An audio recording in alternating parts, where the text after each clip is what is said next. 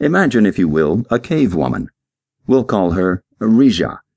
Now, Rija's job in life, apart from reproduction, was pretty simple. She was a gatherer. On any given day, Rija would sally forth into the world.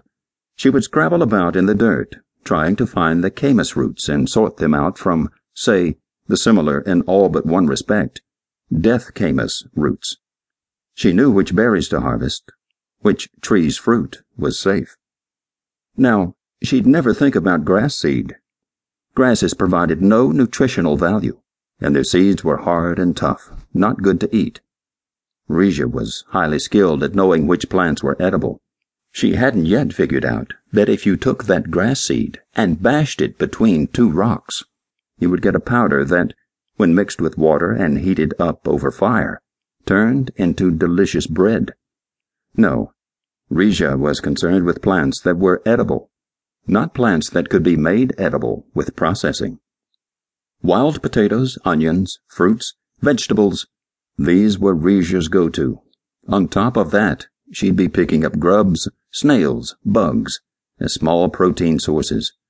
If she were really fabulously lucky, one of the men in the village would have killed some larger animal, rabbit, squirrel, or, fingers crossed, deer, elk, boar, or bison.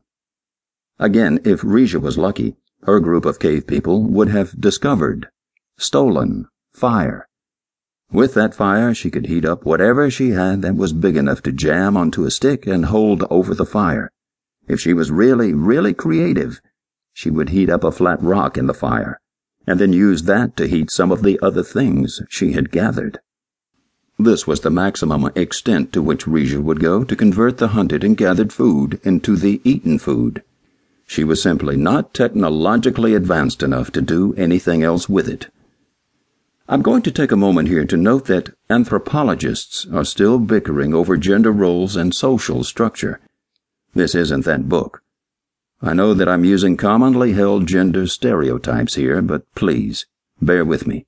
The point here is this. Rija's efforts were combined with similar efforts of cave people everywhere, and were the only thing to feed and sustain our ancestors. Imagine, for a moment, Rija's reaction if she could simply walk into a modern grocery store. The volume and variety of fruits and vegetables that can be found in just one aisle of the grocery store would take her weeks or even months to gather. And even then, she wouldn't be able to keep it all from going bad. She'd at least know what to do with them, though. Eat them. The meat aisle would be strange, but not entirely unfamiliar. The idea that you can just go somewhere and get meat without having to run it down and often risk your own health or safety would be completely foreign. Buying just enough meat to use before it went rancid would be something of a new concept, and the refrigeration units we have would confuse and terrify poor Rija. But she'd be able to look at the meat and know what to do with it. Eat it. Maybe heat it up first, but eat it. Now, let's look at the rest of the store. We've got two sections in which Rija is, at least, solidly grounded.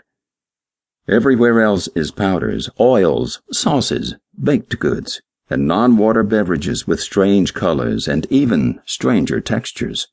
The sheer level of processing that has gone into these items would, to Rija, place them into the category of not food.